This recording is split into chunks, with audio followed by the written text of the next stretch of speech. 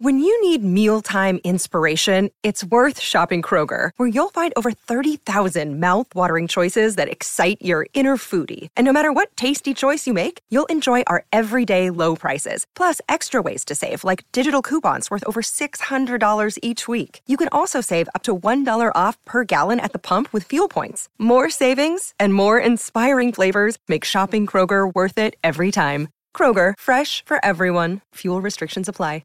Another day is here, and you're ready for it. What to wear? Check. Breakfast, lunch, and dinner? Check. Planning for what's next and how to save for it? That's where Bank of America can help. For your financial to-dos, Bank of America has experts ready to help get you closer to your goals. Get started at one of our local financial centers or 24/7 in our mobile banking app.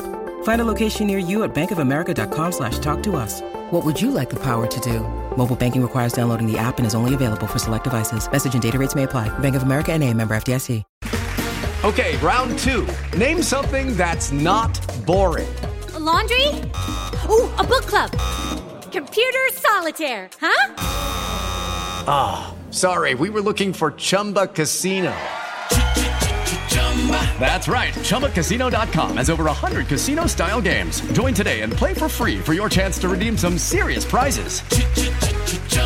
ChumbaCasino.com. No purchase necessary. Void where prohibited by law. 18 plus. Terms and conditions apply. See website for details. If I learned one thing in the last year, it's that falling into debt can happen to anyone. Luckily, I heard about the ISI, the Insolvency Service of Ireland. Their professional advisors can help you restructure or even write off your debt. The first thing they said to me was, every debt problem has a solution. I can still feel the relief. So if you're worried, visit their website backontrack.ie or free text Get Help to 50015. The ISI. Together, we'll get you back on track. Hello, everybody, and welcome to episode 160, is it, of the bloodandmud.com podcast? Really? Well, Yeah, that's the numbered ones. We've done other episodes like bonuses that don't have numbers, so we're probably more than that. But that is where we're at, yeah, because I have to count them so I can, put them in files and that. Anyway, this is the Blood and Mud podcast, the podcast that wants to prorogue Clive Woodward. I am Lee, and over there is... I remain Josh, just about. After 4 years, 2 Grand Slams, numerous false dawns, and 274 warm-up games, the Rugby World Cup is here, Josh, on Friday the 20th of September. I almost can't believe it, you know? It's like, we've been waiting for so long for this. There's been so much hype, and it's here. And I don't know. You can hear how excited we are, can't you, ladies and gentlemen? I don't know if I'm ready for it, you know? This is our preview. It will be in 2 parts. Part 1, looking at the pools, probably, is going to be now published in this episode. And part 2, which will walk you through what we think will be the knockout games later on, will be next week. And that'll be through to the final and predicted winner and all that kind of stuff. This will, of course, to be clear, be all completely wrong and no doubt full of curses for numerous of teams. Yeah. But we're going to have fun giving it a go. I mean, both there you go. both curses of a swearing kind and a sort of, and hexing. Yeah, long absolutely. full of sweary curses and hexy curses. The question is, Josh, are you excited at the prospect of a World Cup? I mean,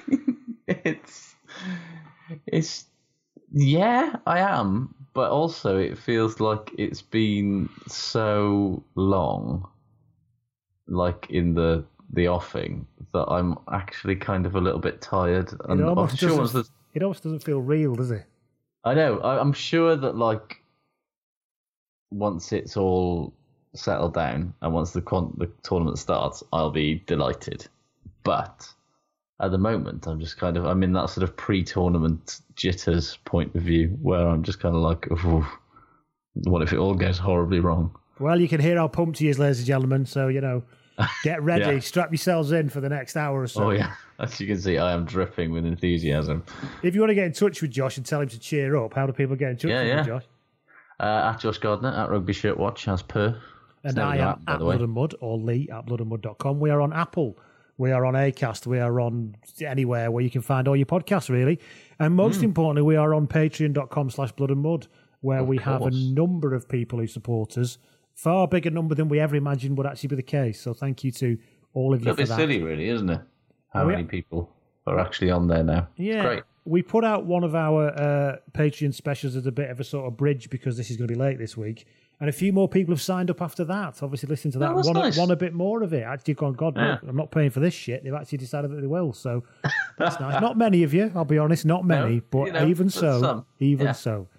And obviously, you can pay the $2 monthly Patreon subscription just as a thank you and to give us a bit of support, and that's lovely. Or some people choose to not just be in the Aled Brew Lounge giving support, they choose to go behind the velvet rope. And I'd like to thank these people in the past week or so who've done that. Thomas Thronica, Phil, and a special mention must go to Bruce McConaughey, a long and loyal patron who's finally given into the temptations of the velvet rope and decided to come on in. Back there. Honestly, thank you so very much, because the only thing you get for giving a bit of extra support is just a bit of an actual name mention on here. Yeah, so, we give you a shout out, and we like you a bit more than we did before. So you are one of our closest and truest friends now. Let's not forget that. And we momentarily stop being cynical twats for a minute and actually genuinely say thank you. Yes. Which, I mean, might be worth the price of entry itself, depending on your mileage may vary. But I don't think so, but maybe. As I say, this is in two parts. Part one's going to go live immediately, and part two will be in the usual slot next Monday. If you listen to this before then. However, all of you patrons will get part two immediately as well. Because we love you, frankly. Yeah. So you can have it. Yeah. I was going to say stick that in your pipe and smoke it, but that's made it sound negative. It's the wrong sentiment, Josh. It should be, stick that into your cushion and gently sit on it and let it give you comfort. There you go. How's about that? How does that fluff your pillow, eh? Way. Now, speaking of fluffing pillows, we cannot go on, can we, really, without talking about the possibility of renting out James Haskell's house on Airbnb, which brought itself forward. Everyone who suggested that we should do this and do a podcast from James Haskell's house are incredibly correct. I mean, and also it's 400 quid for 2 nights, right? Which would mean we'd have to stay there for 2 nights, which would weird me the fuck out. But more importantly, like, all that 400 quid's going to charity, so Yeah, which I suppose is not bad. But have you ever seen a house with less personality in your entire life? My God, it is like the most beige house ever. It is literally beige. Literally beige, yeah.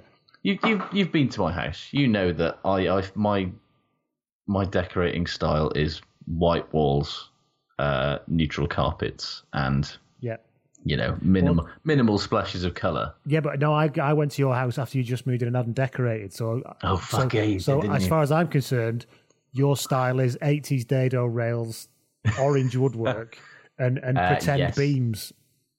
Yes, all of those good things. But you've redecorated now, and you've nicely basically painted everything white. However, I paint things white so I could do things like put nice pictures on the wall and have nice splashes of colour of furniture.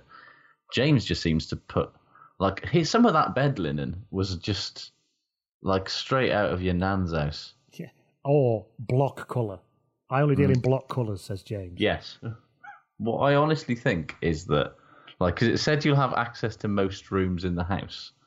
I reckon that he's put a lock on their bedroom and the BDSM dungeon. Yeah, which he quite blatantly has. Yeah, there's some kinky shit going on there, blatantly. But because there was two, that house, that massive, characterless new build home that he lives in, is clearly more than 2 bedrooms. Yeah, there's only 2 bedrooms available. Yes. What's he hide? What are you hiding? Basically, James doesn't want the likes of me and thee sleeping in his marital bed, and frankly, neither do I. It's clear. Thing is, though, imagine the weirdos that are going to want to do it. It's a strange thing, isn't it? Yeah. Well, I mean, it was this happened at the last Rugby World Cup as well. I seem to remember, but it made more sense last time around. Because last time, various ex-pros, put their houses on Airbnb. Because I think that, Ben Kay and maybe Lewis Moody. But that was when it was in England. And so it was come and watch Rugby World Cup in England and stay in an England rugby player's house while you're here. And again, it was all for a good cause. I mean, this is basically him saying, I'm going to Japan for a couple of weeks. Do you mind can we mind the house, please? It's weird. Anyway. But obviously the thing is, his personality is so enormous, he has no banter left to put into the paint and the wallpaper. No. I mean, and the only, it said that it was full of memorabilia. The only memorabilia that appears to be on the walls are photos of himself playing rugby. Or just, they're actually not even playing rugby. Like, one of them was a kit launch photo from a couple of years ago. And then the rest of them just seem to be like headshots from the team photo every year. It's weird, man. Anyway, we won't be taking it up because you can guarantee that his letting agency will be vetting the fuck out of people who apply. and imagine we're on a fucking persona non grata list. I would especially me. Probably, so. Anyone he's blocked on Twitter probably doesn't get to stay there. No. Although, can you imagine blocking his toilet? That would be great, wouldn't it? Kicking the bathroom in, Vivian from the Young Ones style. I destroyed the bathroom, lads, but it's your house, Vivian. Yeah, it's a party. Yeah. Right, so we start now, before we get onto the pools and stuff, with a player spotted, because we might as well do that, even though it's a special episode. Indeed. Evan Quick. I actually spotted several players today, but carry on. Okay, we'll come back to that. Evan Quick DMs. He says, a few years back, I went to Legoland with the family, and going into the queue for the Sky Rider, someone accidentally bumped into me and immediately apologised. That was nice, wasn't it? He said, on second look at the offending gentleman, it turned out to be none other than Northampton and England fullback Ben Foden. Yeah. He wasn't with his wife on the Saturdays before you ask. He's not now either, is he? Well, he's absolutely not, yeah. The cheeky chappy that he is. So there you go, Ben Foden in Legoland. Have you been to Legoland, Josh? You're a theme park man, but I'm sure that's too young for you. I went to Legoland when it very first opened on a school trip, and I didn't think much of it. When you were a child, you may have gone because it was reachable. Yeah, from where you were. We took our kids, and it's like the queues are just as long as Alton Towers, but the rides are infinitely more shit. I don't even remember there being rides when I went there. It was just like lots of things, and I really liked Lego, so I was pleased to see like London replicated in Lego. It was very impressive, but it wasn't exactly a laugh a minute, And then there were 2 lanes closed on the North Circular on the way back, trying to get back to my mother-in-law's house in northwest London, and it took us 3.5 hours to get back from Windsor to northwest London, which is not very far. So you can imagine the mood I was in, having just spent a lot of money. I mean, I'm sure you were an absolute delight. Do you want a fast pass? No, I fucking don't. I don't want to be here. Yeah, well, I actually had 2 independent player spotted. Why? What have you been doing, and where have you been to see? Actually, technically, I saw 3 players on 2 occasions. Right. On Saturday night, I was out in Cardiff with some of my old. Weren't you in Cardiff? I was in Pitch Bar and Eatery, the Paul Williams staple. Yes. And I looked up from my tasty beer, and who should I see sitting a couple of tables away was none other than friend of the pod, Jason Tovey. Really? Indeed, who was enjoying a few beers and then slightly fruity-looking cocktails with Dragon's back rower Lewis Evans. Did you go over and say, I sort of interviewed you, but I didn't really, but I'm part of something that did, in like a really cool way like that? No, I didn't, although he was, but like we were outside in the beer garden, right? Or in the whatever you call a terrace out the front these days.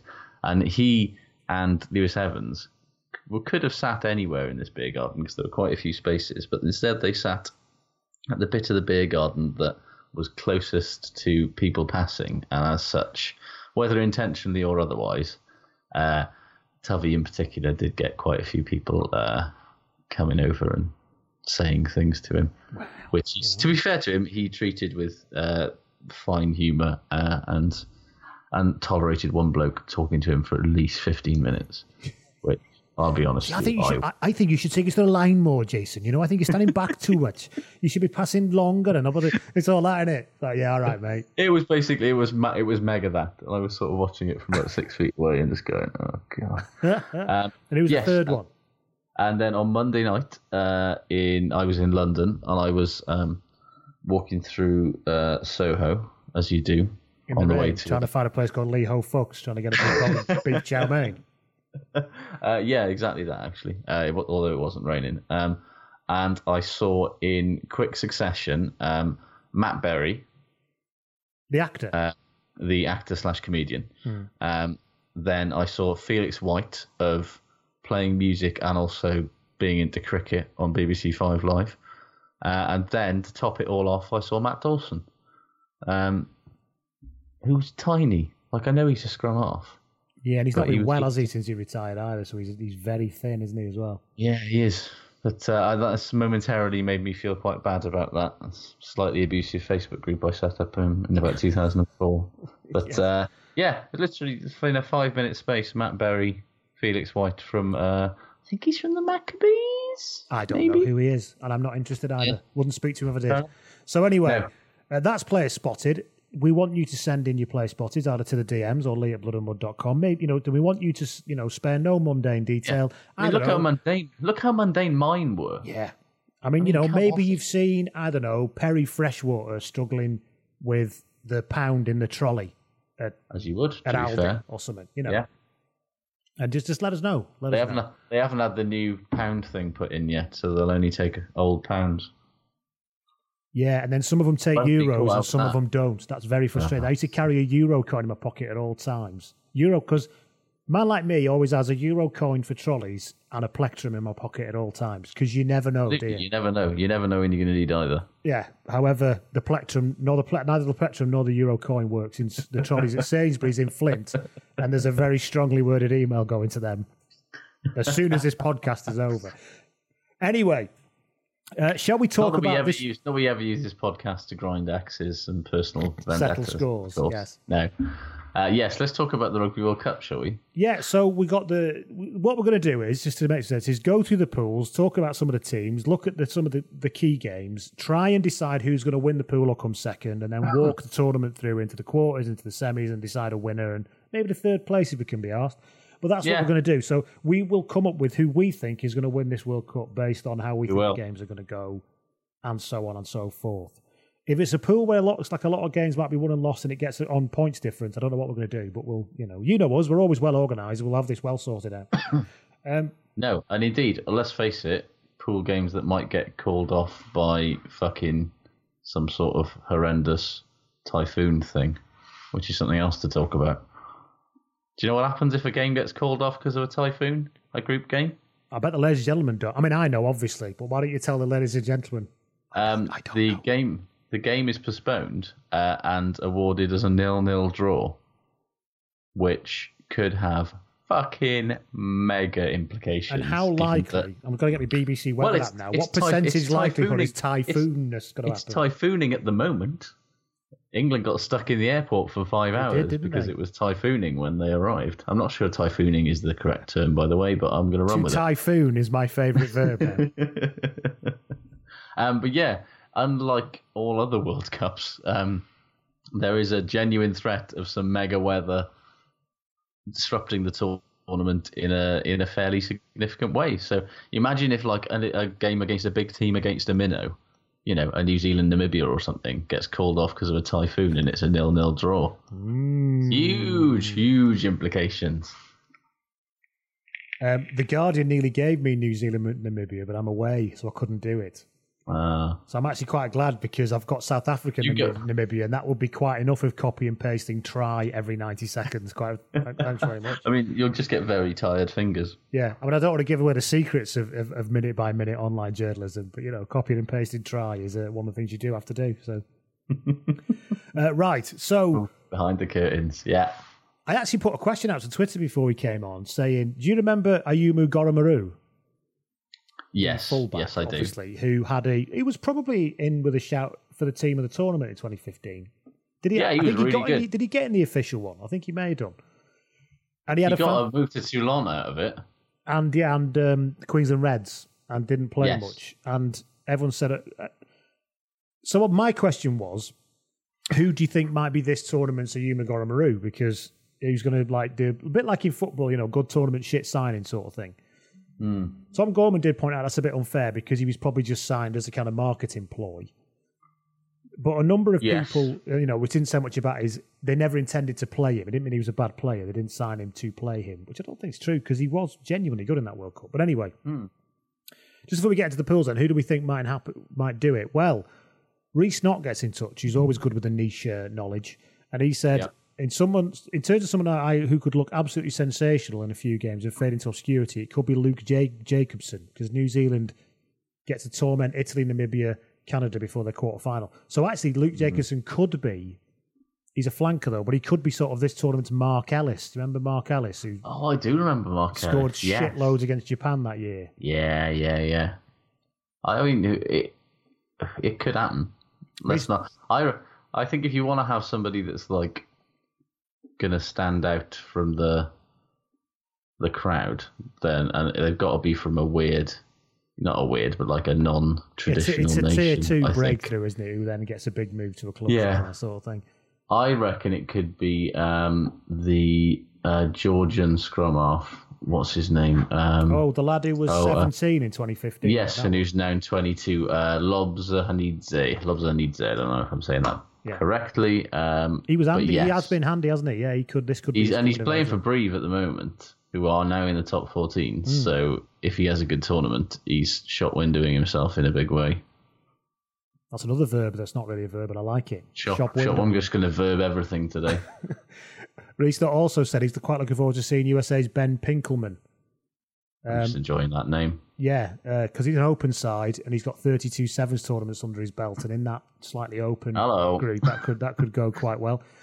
Yeah. Patrick's suggesting Aaron Wainwright, although I think his. Well, I don't want to curse it. I think his promise will continue. I wouldn't worry too much about that. What else did we get? George. A lot of Scottish people suggesting George Horn. Right. Who could break through in this tournament and then, fade away very quickly. Potentially, yeah. But he's sort of already there, isn't he? Like, he's kind of broken through in a way. Not everybody is into it, admittedly. But, yeah. So the answer is we don't know. But I think that's a good shout, the younger Georgian scrum half, actually. He'll get a move to Toulon and then it'll all go terribly wrong. Yeah. Well, it's unlikely to be anybody from, Well, do you know who I'd like to break through in this tournament and put an absolute marker down? Alan Wynne-Jones. Namibia's Leslie Klim, who signed for the Ospreys like 2 years ago, or maybe 18 months ago now, and he has not played a single game for us because he basically turned up with a bad hamstring injury that he'd got on duty with Namibia. And for the entirety of last season, he was out with it, except for playing a couple of games for Neath at the end of the year. He's 24. He's a centre winger. He used to play for Doncaster and was very good in the Championship. And I'd just like to see him storm it up and then come back to the Ospreys and solve our problematic centre wing issues. We better do something since their captain and most experienced player has not been selected and is then immediately retired. That doesn't seem suspicious at all. Anyway, so shall we go pool by pool and try and pick out some of the kind of yes, pool A. So I mean, it makes sense to start with pool A, doesn't it? Yeah, and it's probably one of the most exciting pools, I think. Remind the listeners what the composition of pool A is, Josh. The composition of pool A is Ireland, Scotland, Japan, Russia, and Samoa. Yes, it's a lot of fun to be had there. Between Samoa, Scotland, and Japan, there is an awful lot of potential ballerism, as I would decide to call things this evening. And in Russia, there's a potential for everyone to score 100. Yeah, they are the perfect opponents for baller teams, aren't they? Oh my God, they're gonna. I dread. I wouldn't be surprised if their points difference is close to 500 in the negatives. It could be, couldn't it? Poor Lynn. It could be. They got absolutely battered by Zebra a couple of weeks ago, and they got battered by the Kings, as in the Southern Kings. It's like, this is Test Not rugby, the Los lads. Angeles Kings. Yeah. No, this ain't going to go well for you. Yeah. So the opening game of the World Cup is in this pool, obviously, because Japan are playing Russia Yes. in quite possible. Well, I say it could be an underwhelming game because there's not much, but it could be very whelming, if you like, because, like you say, Japan could just do what Japan do, and give us a bit of an exhibition. It could look a bit like the Globetrotters versus the Washington Generals, though, couldn't it? This has definitely been scheduled to give the hosts a win. Let's be honest. And I kind of wish they'd... I understand that, but I kind of wish that they'd done it with like Samoa or something, because Japan-Samoa feels more like the opening game of a Rugby World Cup than Japan-Russia does, you know? Yeah, that's kicking off at 11:45 a.m. our time. I mean, great. I will have just landed back from my trip to America. So I might actually be able to watch it on the... Well, I won't be able to watch it on the train, will I? Fuck, am I kidding? But I could try. You've got 3G. But train Wi-Fi is notoriously reliable. I'm not sure what you're talking about. Yeah, so that's on the Friday in Pool A. We'll get into all the stuff later on. But so then you've got on the Sunday, which is Ireland versus Scotland. So let's try and break down, I suppose, how do we think Ireland and Scotland are going to fare? I did Ireland's last warm-up game at the weekend. Was it the weekend? Yes, it was the weekend. It was like a long time ago now. It looked like Wales, they found themselves again. They looked a little bit more like that team we knew, didn't they? I mean, again, warm-up games, who can really tell? But like certainly in the second half, they looked more like the Ireland of old. And we'll come on to Wales later, but as soon as some pressure was applied to Wales, it looked very, very worrying. But again, warm-up game caveat, I know that. But again, there felt like a lot of players not so much making business decisions as just thinking, just got to get through this, just got to get through this, just got to get through this. Don't care if he runs at me, I'm not going to tackle him. And Reece Patchell just about got through it, didn't he? But we're going to talk about Wales in the last group. Lovely keyboard player, by the way, isn't he? Yeah, we saw on that choir video, which was very naff but lovely. Yeah, I thoroughly enjoyed it. It was very nice. So I think Ireland are going to win this group quite handily. Would you like to know some odds? Let's do some odds. So the dual forecast with Paddy Power for Pool A, Ireland and Scotland winning it is 1-4. While Ireland and Scotland qualifying is 1-4. Ireland and Japan is 10-3. Scotland and Japan is 20-1. Ireland and Samoa is 60-1. Ireland and Russia is 500-1. Basically, and every other combination is 500-1. So the bookies are very convinced that it's going to be Ireland, Scotland, or maybe Ireland, Japan at a push. That's the interesting thing about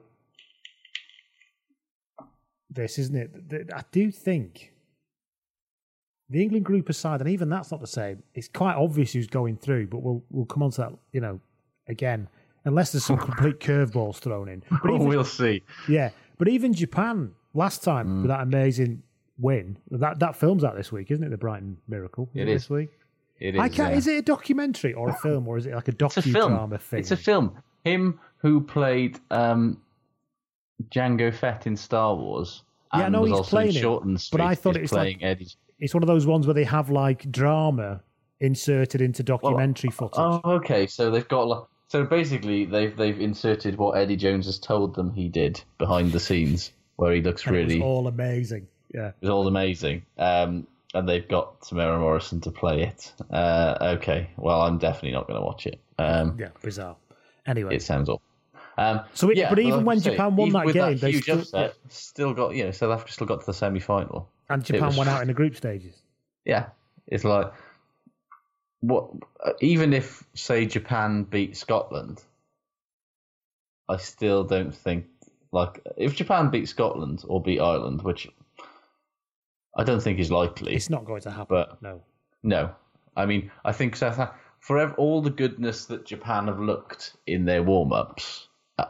They came up against South Africa on the weekend, and that was something of a reality check for everyone, I think, because South Africa just absolutely fucking rinsed them. And I just think any Tier 1 team is going to look at the pretty lovely rugby that they play and just go, yeah, we'll kick the fucking leather off it, lads. And we'll just basically put them under so much pressure that they concede loads of points. And I fear that's what's going to happen when they come up against a big team, particularly Ireland, but also Scotland. Yeah, Ireland seemed to find quite a bit of power in that second half versus Wales. And once they got the line out actually fucking working again, but I can't see that being a problem ongoing. It was just one of those things, wasn't it? It's a lot of talk, interestingly, with Ireland about whether Gary Ringrose is still the first choice 13, and whether they should be Aki and Henshaw to reunite the Connacht league-winning centre partnership. Don't forget. Yeah. It's not to be argued about, is it? It'd be quite. The thing is, Schmidt's not big on doing big shifts, is he? Apart from the Devin Toner thing, but I do think that Devin Toner thing was only because Ireland have got better locks than him now. And he's also a bit knowing old. Joe Schmidt, that was probably his plan 6 months out. Yeah, I'll just wait till he qualifies and he's going in. But obviously, he's not going to come out and say that. No. So I think if it was going to be an Aki Henshaw midfield pairing, we'd have seen it a bit more obviously when Ringrose was fit, and I don't think that's the case. No, it's interesting, isn't it? I think that we've got a pretty I with love and respect to Scotland. I don't think if Ireland play like they did in the second half on Saturday, they won't find it as easy against a team that's actually in World Cup mode, that's of tier 1 level, but I still think they'll be pretty hard to beat. Particularly for a team like Scotland. I think the worrying thing for Scotland as well is that they've got Ireland first. And I think Ireland are going to win that. But I don't think it's going to be worrying for Scotland if it doesn't go well. And I don't mean by not winning. I mean, but if it ends up being a bit of a physical mauling, which can happen to them at times. Because they are underpowered, Scotland, and I mean that's just the truth of it. They've got some power, but they're underpowered. And let's not forget that Scotland's World Cup injury curse is a thing. They're already struggling with injuries. If they get a bit of a physical going over, even if they could squeak out a win, if they get physically done in by that Ireland pack and that massive set of Ireland backs, the World Cup could come off the rails quite quickly if they lose a couple of key players. I really hope that doesn't happen. But it's certainly an encounter. If I was Scotland, I'd be looking at that Ireland game and going, you know what, we can lose this. As long as everybody stays fit, all we got to do is beat Russia, Japan and Samoa and we'll still go through. Yeah, somebody asked me a question on Twitter. Twitter saying, do you think there's a real worry that Scotland might lose more games than the USA was the question. I was like, no, that's not going to happen. I don't think. Even if you might think, it might be slightly worrying against Japan, which I don't think it is, to be honest. It's not. No. I think Japan's ability to score from anywhere, which they absolutely have, has been amplified by the fact that they play regularly against teams that can't defend for fucking toffee. And I would bet on Scotland scoring from anywhere more than I would Japan scoring from anywhere when it comes to it. A full-strength team against a full-strength team. So I think it's fairly obvious that Ireland and Scotland are going to go through from this group, from my point of view. I think Scotland made a bit underpowered. Ireland looked like they were coming towards where they'd want to be. I covered that game on Saturday, actually, and they did look in the second half. The weird thing is, Wales in the first half looked like they were where they'd like to be. I think that's why I was... And then Ireland looked like it in the second half, so I think I can see what you're saying, but we'll come on to that in a minute. But Ireland... I think Ireland have obviously been better over the last two games than they were against England, proof if it were ever needed that warm-up games don't mean that much because everybody's in a different place. And Ireland were just clearly not in a place where they really should have been playing rugby when they played England a couple of weeks ago. Or 3 weeks ago, however long it was, And I think they're much back to their old selves now. And it's they're not going to win the attractiveness stakes in terms of the rugby that they play, but fuck me, it's effective. I'm happy for Scotland. I'm happy for Duncan Taylor personally that he's back. Yes. I think for Scotland, it's quite a boost for Scotland, that actually. I think that, because I I get the feeling that the first choice centre pairing is going to be Johnson and Duncan Taylor. It is. I mean, it's. We've already kind of discussed this on other podcasts, but, not having, him leaving so many of those centres at home, Hugh Jones being the most notable one, it's sort of, it kind of makes it pretty clear that when, the only centres you've got are Harris, Horne, Johnson and Taylor, like, of the two there, Taylor and Johnson are probably the ones that you'd want, although Chris Harris played quite well, to be fair. So I think you're looking at a backline of Hogg, Seymour, Darcy Graham, Taylor, Johnson, Russell, Laidlaw. I mean, anybody would be happy with that, wouldn't they? It's a good, very good backline. Really would be happy with that. And then you get into the pack, which again is fine. The Mish, obviously. Wilson. WP Nell. McAnally's a decent player. It's just that carrying, in it. They don't have that carrying to either get them forward and also, crucially, to get them out of trouble.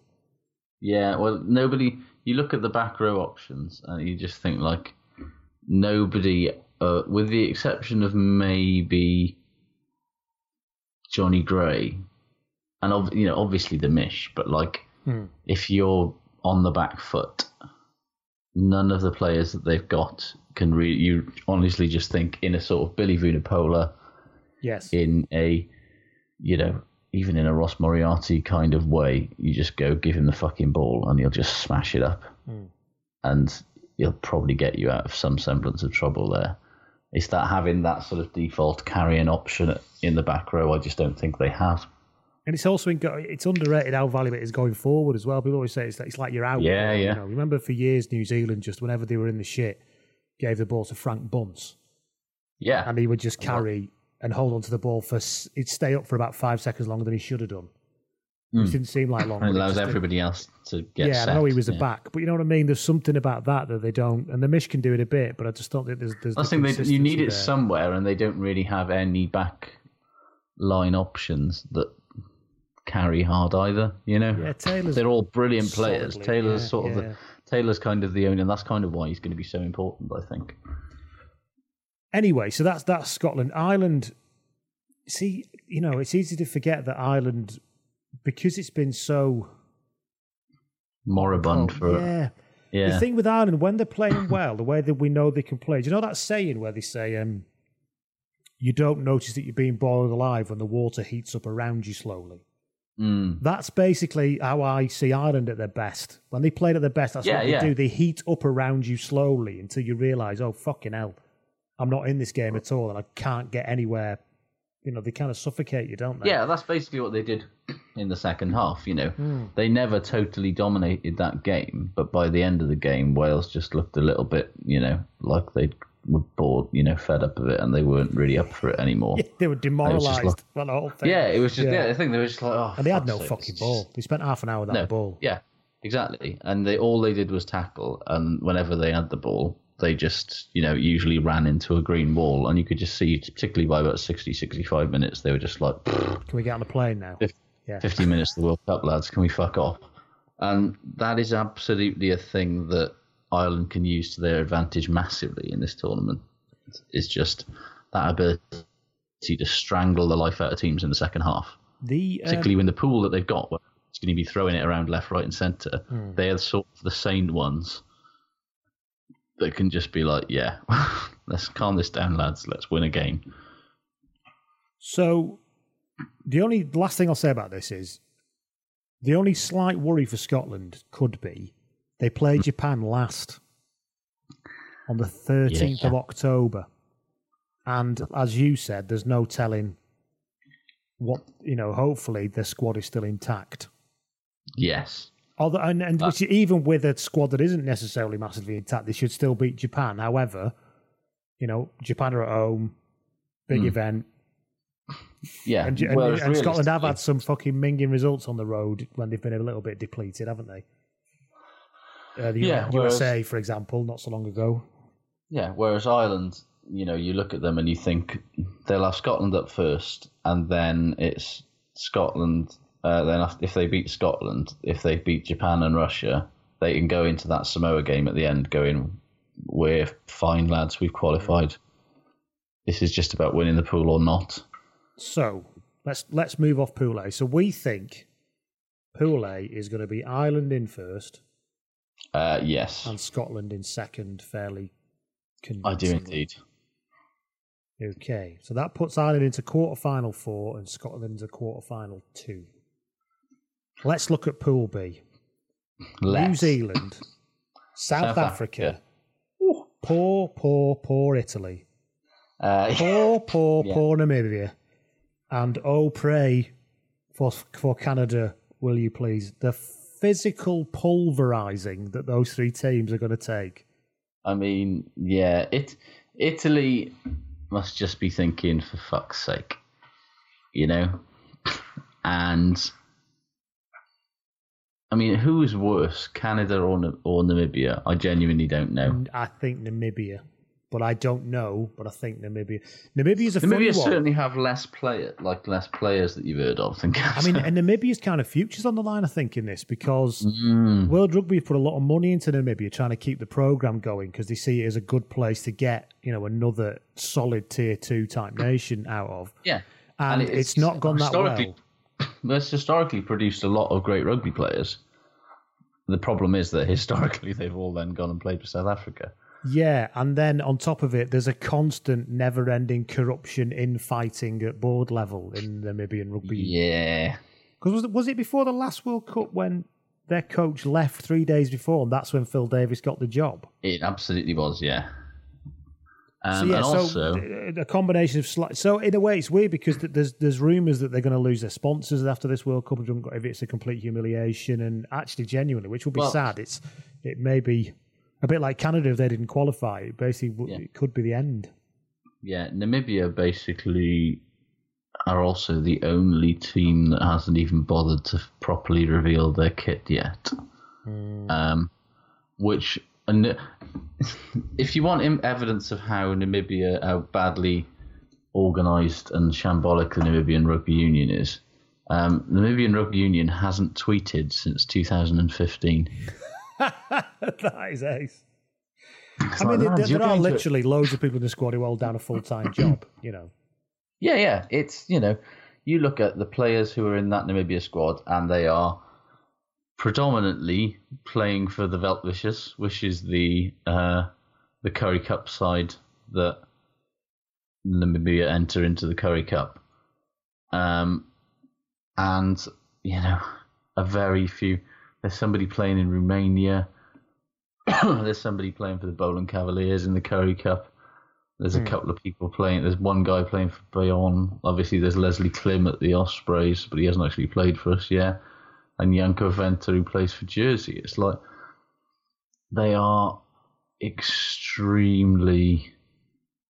they're not they Uruguay. Are extremely they're not right Uruguay up level. for a hiding, basically, and that's what's going to happen. They're not Uruguay level, but they are in a fucking pool with South Africa and New Zealand, which... Speaking of which, South Africa and New Zealand is the opening game of this pool on what is definitely the new Super Saturday, the 21st of September. Yes. Which is the first. And really, this is when the tournament really gets going.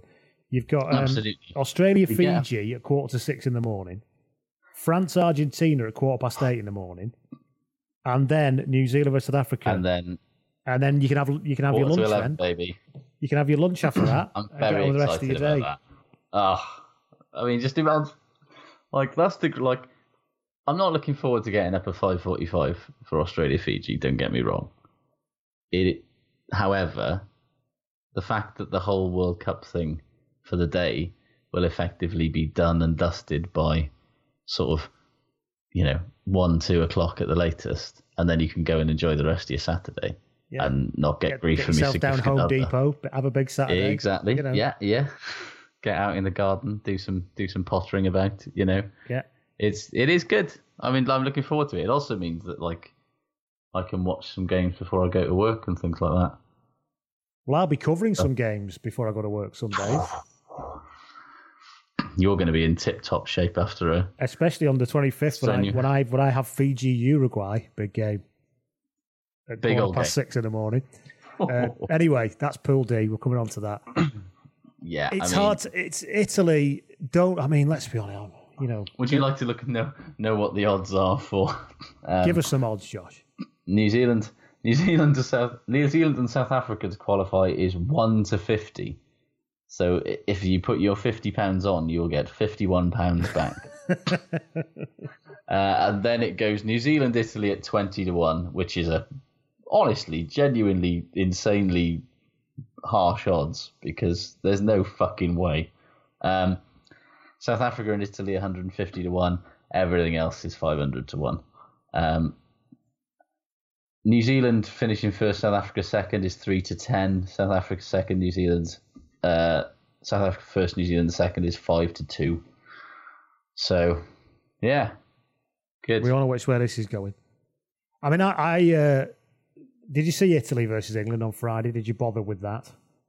No, I was listening to it in the car. I mean, Italy were well for about 10 minutes. They looked okay, and then as soon as England put the power on, they just looked haunted. Conor O'Shea looked wounded inside by the end of it because I think he just was looking at it and going, "What the hell am I supposed to do with this?" Yeah, Parise's playing his 5th World Cup. Don't forget, joining Brian Lima. In the ranks, and he will be starting because he didn't play on Friday. The argument's been made, did they look any better? Not really. Negri's a good player. Negri's a fucking big, hard lad. Hard lad. That's the thing. They've got some big, hard lads, but they just don't have nearly enough big, hard lads. And I mean, I do hope that actually if there's one player that he is already an icon and a legend in my eyes, but if there's one young player I'd like to light up this World Cup, it is, of course, our Lord and Saviour, Matteo Menzi. Just score like 7 tries against Namibia and 8 against Canada, and I'll be happy. That's all I'm asking. It's scrum half they're really fucking struggling with. Oh, mate, it's an absolute... Tito Tebaldi, I think, is their first choice now, isn't he? Oof, I mean, that's no place to be in, is it? He was shit when he was playing for the Ospreys like 7 years ago. It's like fucking drunk plenty of fish choice, that is. And this Callum Braley's come out of nowhere, who apparently can't speak Italian very well. Good. I mean, I think they're just desperate, aren't they? Everyone's desperate to have a scrum half from Gloucester that has devious qualification. Yes, it's just the thing now, isn't it? It's basically the thing, yeah. It's replaced craft beer and quinoa as a thing to have. And of course I forgot to mention, of course, that Mauro Bergamasco played in 5 World Cups as well. Yes, he did. South Africa, whisper it. Well, nobody's whispering it really. There's people starting to. I think people have been a little bit too overconfident about South Africa. Myself, I think they're going to cause some damage, but I think there's. I think they're going all the way. I think they're going to the final. Well, hold that thought. Yeah. But the bottom line is they do have an incredibly strong squad who look to be coming together quite nicely. They have what must be considered the most comically good staple of scrum halves that possibly the World Cup has ever seen. Like, name me 3 better scrum halves than Faf de Klerk, Cobus Reinach and Herschel Jantes. Like, any one of those 3 would probably be starting for one of the other teams in this tournament. And interestingly, South Africa have always won a World Cup when they've got an outstanding scrum half. Mm-hmm. And they've got 3. Think about, they had other outstanding bits as well. But actually, 2007, they weren't that outstanding, but Fourie du Preez fucking was really exceptional. He made the whole team tick, really. And they've actually got a better. I think they've definitely got a better backline than they had then. Than in 07. 100%. And they're a big unit. Yeah, maybe. They're definitely going to be in there, aren't they?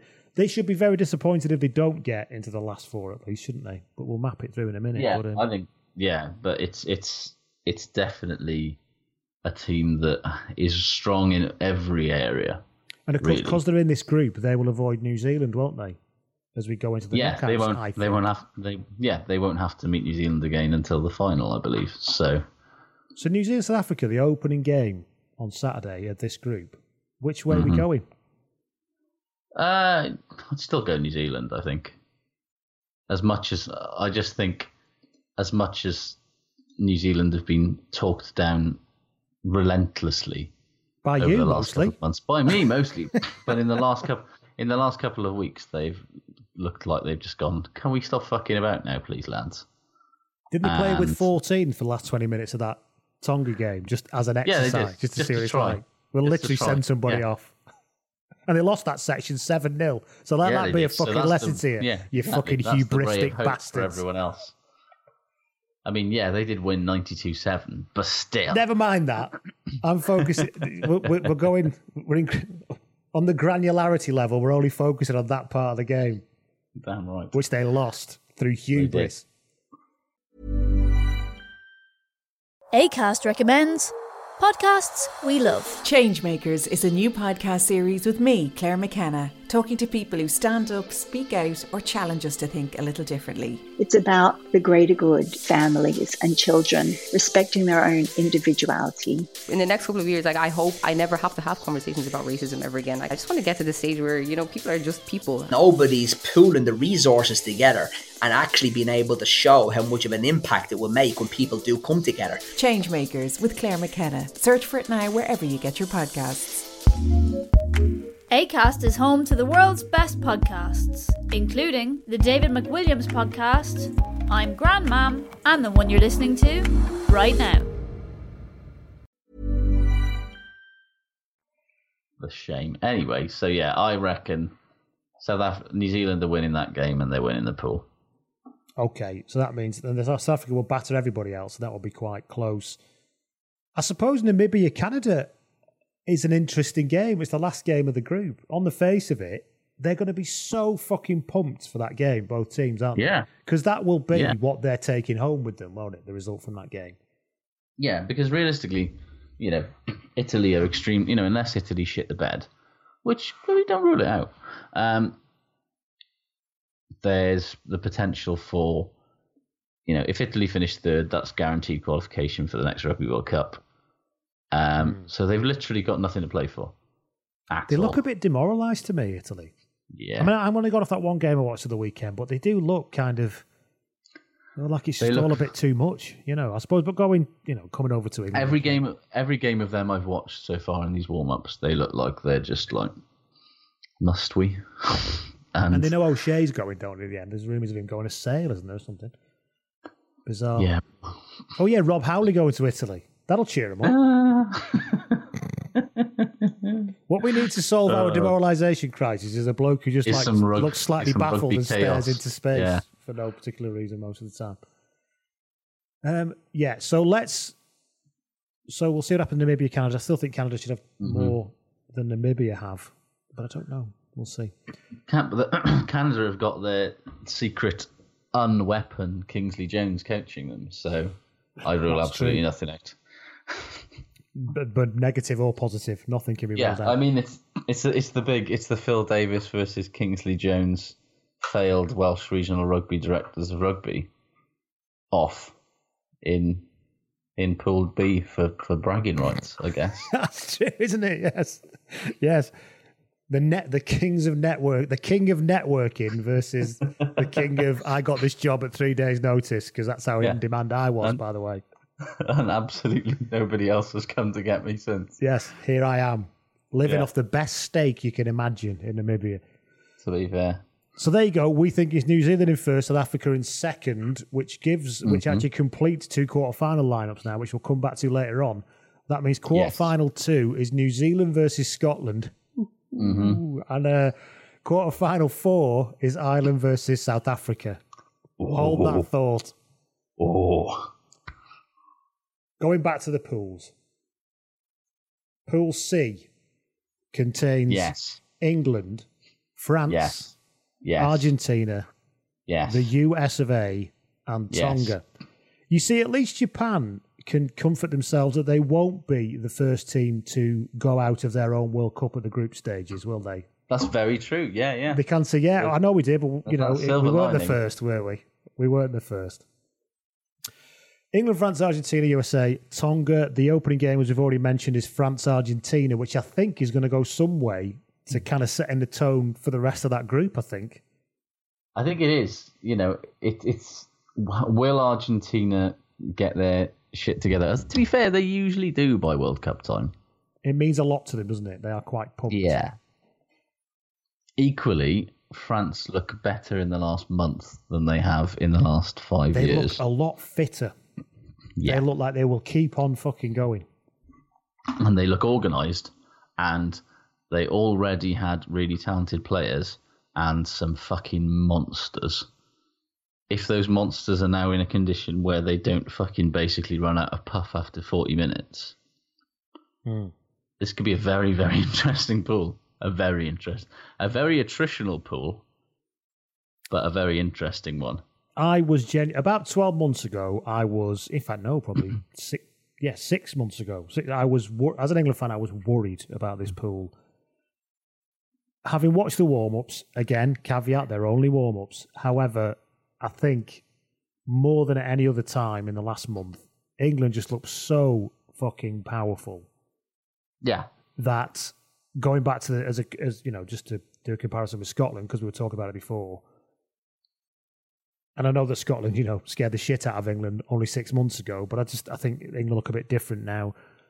I just think that consistent ability, it's like I've said this before, like the Pete Sampras serve when he was in the shit. You know, there is something about just being able to do that and the bench. I mean, on Friday, who was it? It was the pundit on Friday who said that England's bench is the best in world rugby right now. I was like, yeah, that's bollocks. However, it is a very, very powerful bench when it's empty. Yeah, it absolutely is. And I think that's going to be enough to get them through this group on top. Actually, I think France. It should be enough to win the pool. Yeah, I think agree. that France are going to beat Argentina in that first game, and I think it'll be quite a shitty performance as well, but they'll still do it.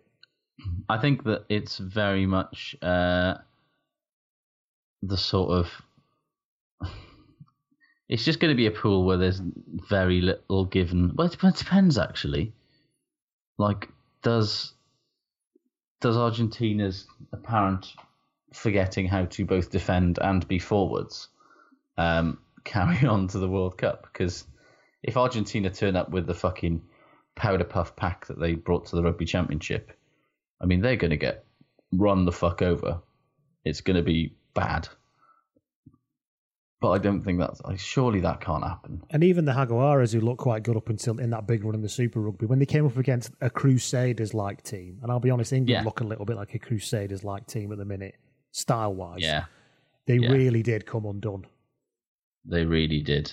And it just doesn't, they don't look like the Argentina you expect them to be, which is hard to beat. They look pretty now. But they don't look hard. They look easy. They're 30 seconds away from just fucking everything up and giving possession away. And if you keep doing that, you just in this group, you're just going to lose. I think even against the likes of France. And I mean, you look at 2007 when they did so well. There was a kind of unknown factor about that, wasn't there? And I don't think, and they haven't got, and the magic they had at 10 then with Hernandez just isn't. It's just not there. You know, and in the last tournament where everyone's expecting them to be this really hard physical team, and then they turned up with the likes of Cordero and him off and basically just played porno rugby, was great. But again, nobody's going to be surprised by that anymore. And it seems like they don't have the pack that they had 4 years ago on which to build that platform anymore. And I just don't really. It's a decent pack, I think. It's just not. It's a fine pack on paper, but they just don't look like they're playing well. They always just look so very tired. Let me clarify that. They look like they get tired quickly. It looks like after about half an hour, they're a bit like, oh. And then they start doing that shit. And the Sanchez in particular just starts doing daft shit because it's not going well for them. And that's been the pattern, really, for the past 2 or 3 years. So unless something really fundamentally changes, I can't see them doing much here. No. Would you like to know the odds this time around? Of course we would. England and France are 8-13. I mean, betting on England is always completely skewed by the idiot English public, but yeah. England Argentina is 7-5. France and Argentina are 14-1. And any other combination is 200, 400, and 500 to 1. England 1 and 2 is 11. England France 1 and 2 is 11-10. France England 1 and 2 is 11-2. So it seems that the bookies think that it's more likely that England and Argentina will get through than it is that France will win the pool with England in second. And I mean, I don't think that's the case, but I do think it's a pretty clean cut. What looked like quite a dicey pool 6 months ago now looks like a very straightforward I think one. a combination of Argentina falling off, France tightening up a bit, and England just looking a bit better, warm-up game, caveat aside. But I do think there's the way that they're moving through their first phase patterns look consistently excellent at the minute. I mean, I know that good defences don't get caught out by that, but it shows that they're organised. The pack, I think, largely picks itself if everybody stays fit, so I'm not particularly worried about that. Marler coming back has been a boost. I think that still not sure how he's going to go in the Youngs is going to start, obviously. I'm still not sure how the 10, 12, 13 works out. Having said that, I'm not concerned whichever one he picks. Yeah, there's options. Well, unless he picks Piers Francis, in which case I don't know if he went Farrell Francis or somebody, or Ford Francis. Well, what you're looking at, really, I mean, it's Ford and Farrell. Basically, Farrell, as long as Farrell and Tuilagi are in there somewhere, you're fine. Yeah, I wouldn't even that worried if Slade was in there. And Joseph, and Joseph was. I'm just not that worried. Yeah, England have got depth in that position that they haven't had for a very long time. I'm not quite as convinced as their depth on the wing. No, I think Cocker, because Noel's still injured, isn't he? We're not sure how fit he's going to be. And there's talk that he might not even be fit until the knockout stages. We've got no idea how McConaughey's going to go. It could be fucking amazing if he plays, or it could not. Yeah. We know what Thockenham Singer offers, and that's both a good and a bad thing, because he's not exactly great going backwards. Yeah, realistically, it's going.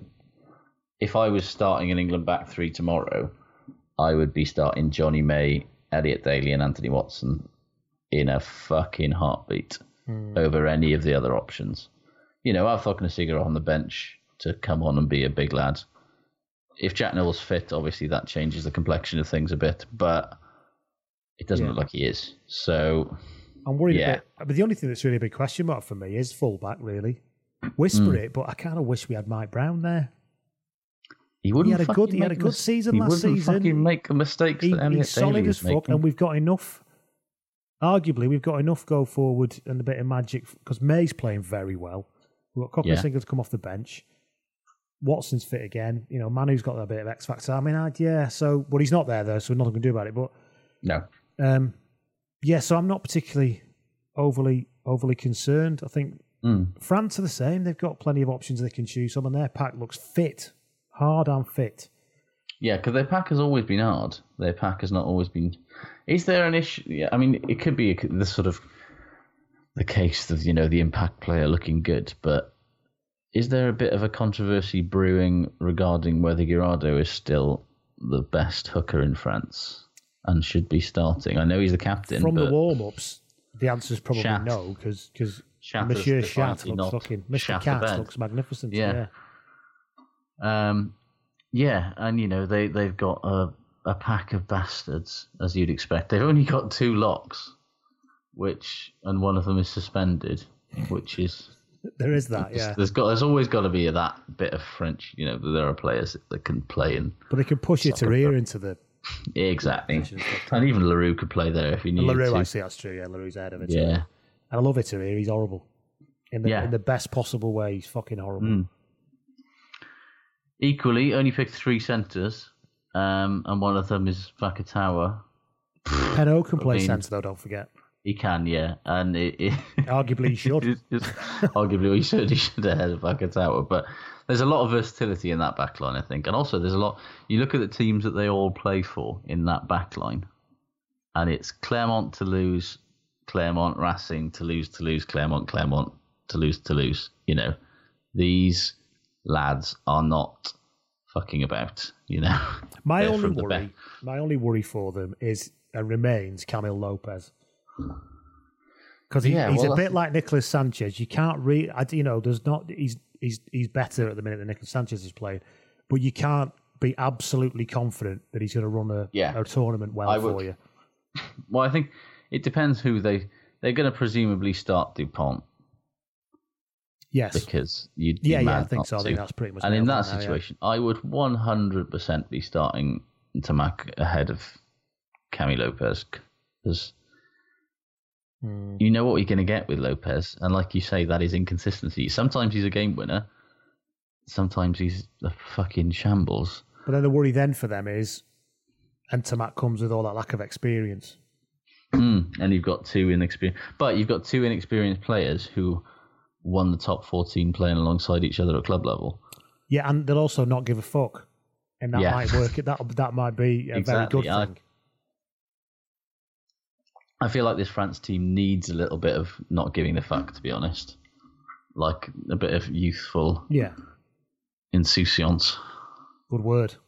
Yeah, well, I was trying to think of which word. Let us then decide.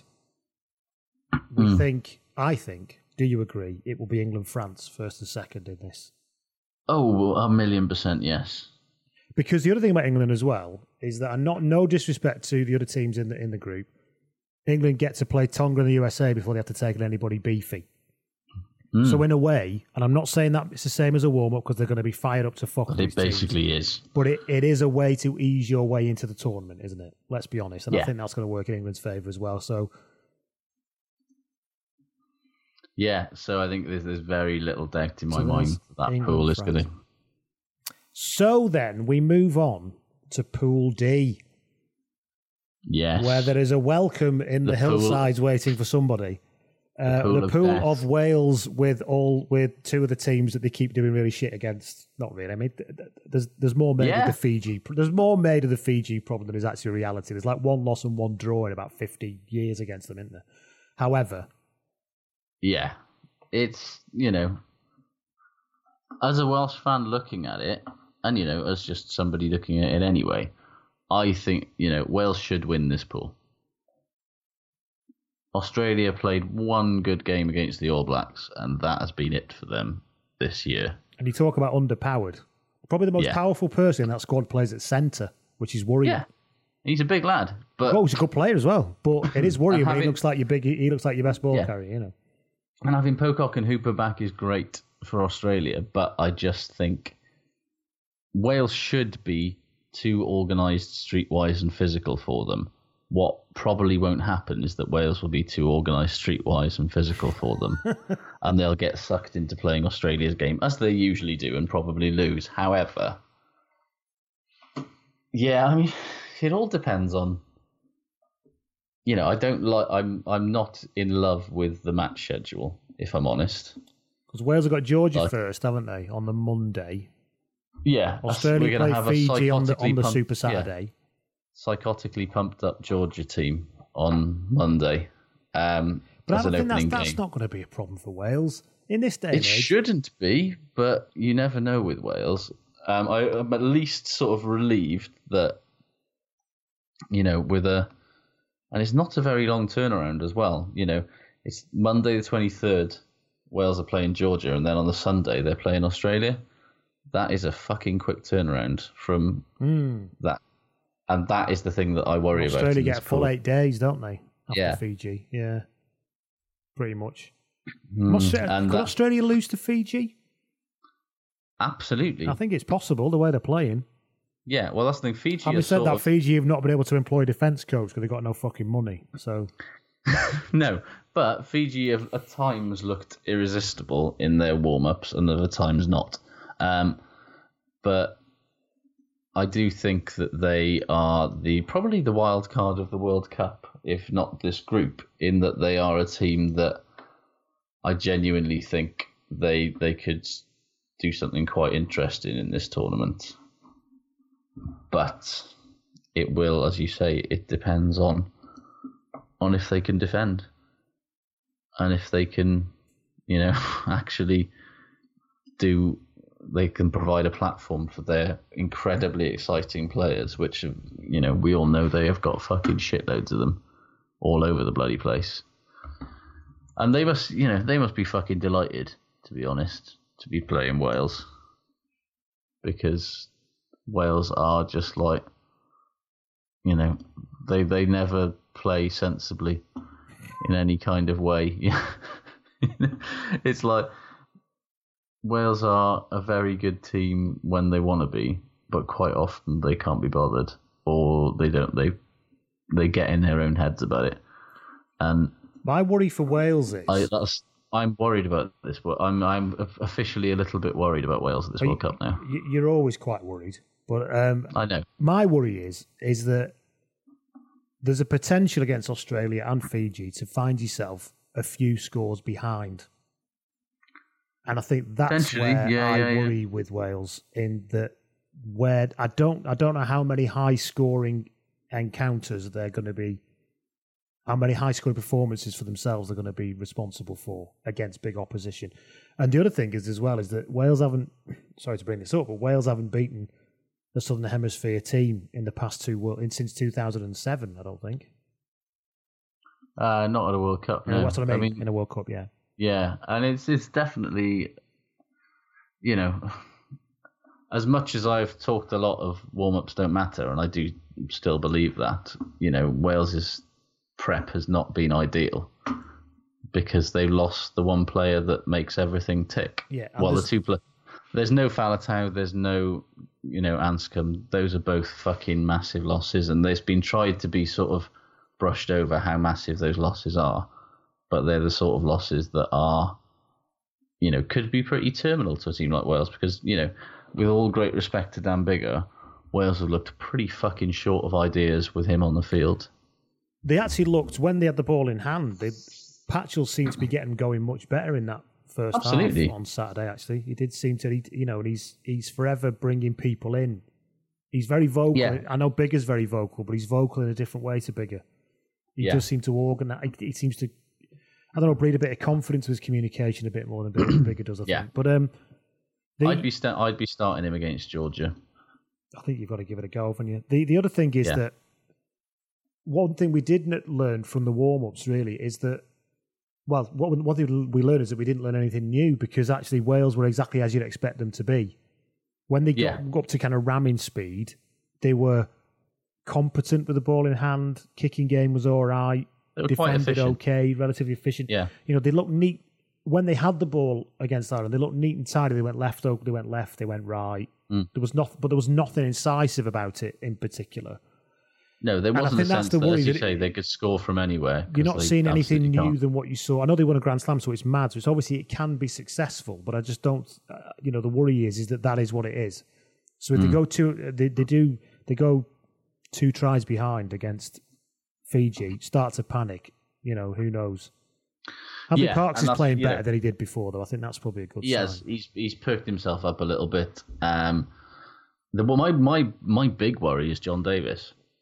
Right. Because he has looked shit in every game that he's played. He has looked bad.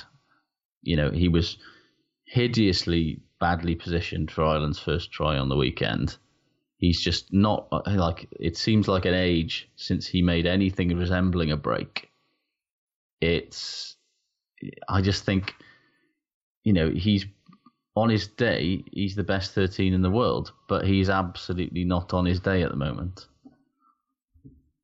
And I just wonder what Wales do. Who's the centre of choice afterwards? Owen Watkin? Well, yeah, it'll be Owen Watkin playing 13, which is not his natural position, or maybe even Jordan. We like Owen Watkin, don't we? But you don't go, oh yeah, that's a World Cup choice, isn't it? Yeah, playing a lad who's a 12 at 13 in a World Cup game. I mean, we're not into that. It's not 2015, eh? Come on. For me, the lack of any kind of incisiveness in Wales' centre partnerships is the issue, I think, that could probably hold them back from an attacking game point of view. The cat is objecting to all this Wales talk. He thinks that Andy Parks is a perfectly respectable centre and that he could easily win Wales the Rugby World Cup. Yeah, tell me about it. Testify, Solly. Testify. So we think. So having said all that, though, who's topping this group then? Having said that, all of this, putting my head above heart for a minute, Wales should win this group. I think they'll be too organised. I think that's the thing. And a bit too powerful. They're the only team in this group that is a balanced rugby team.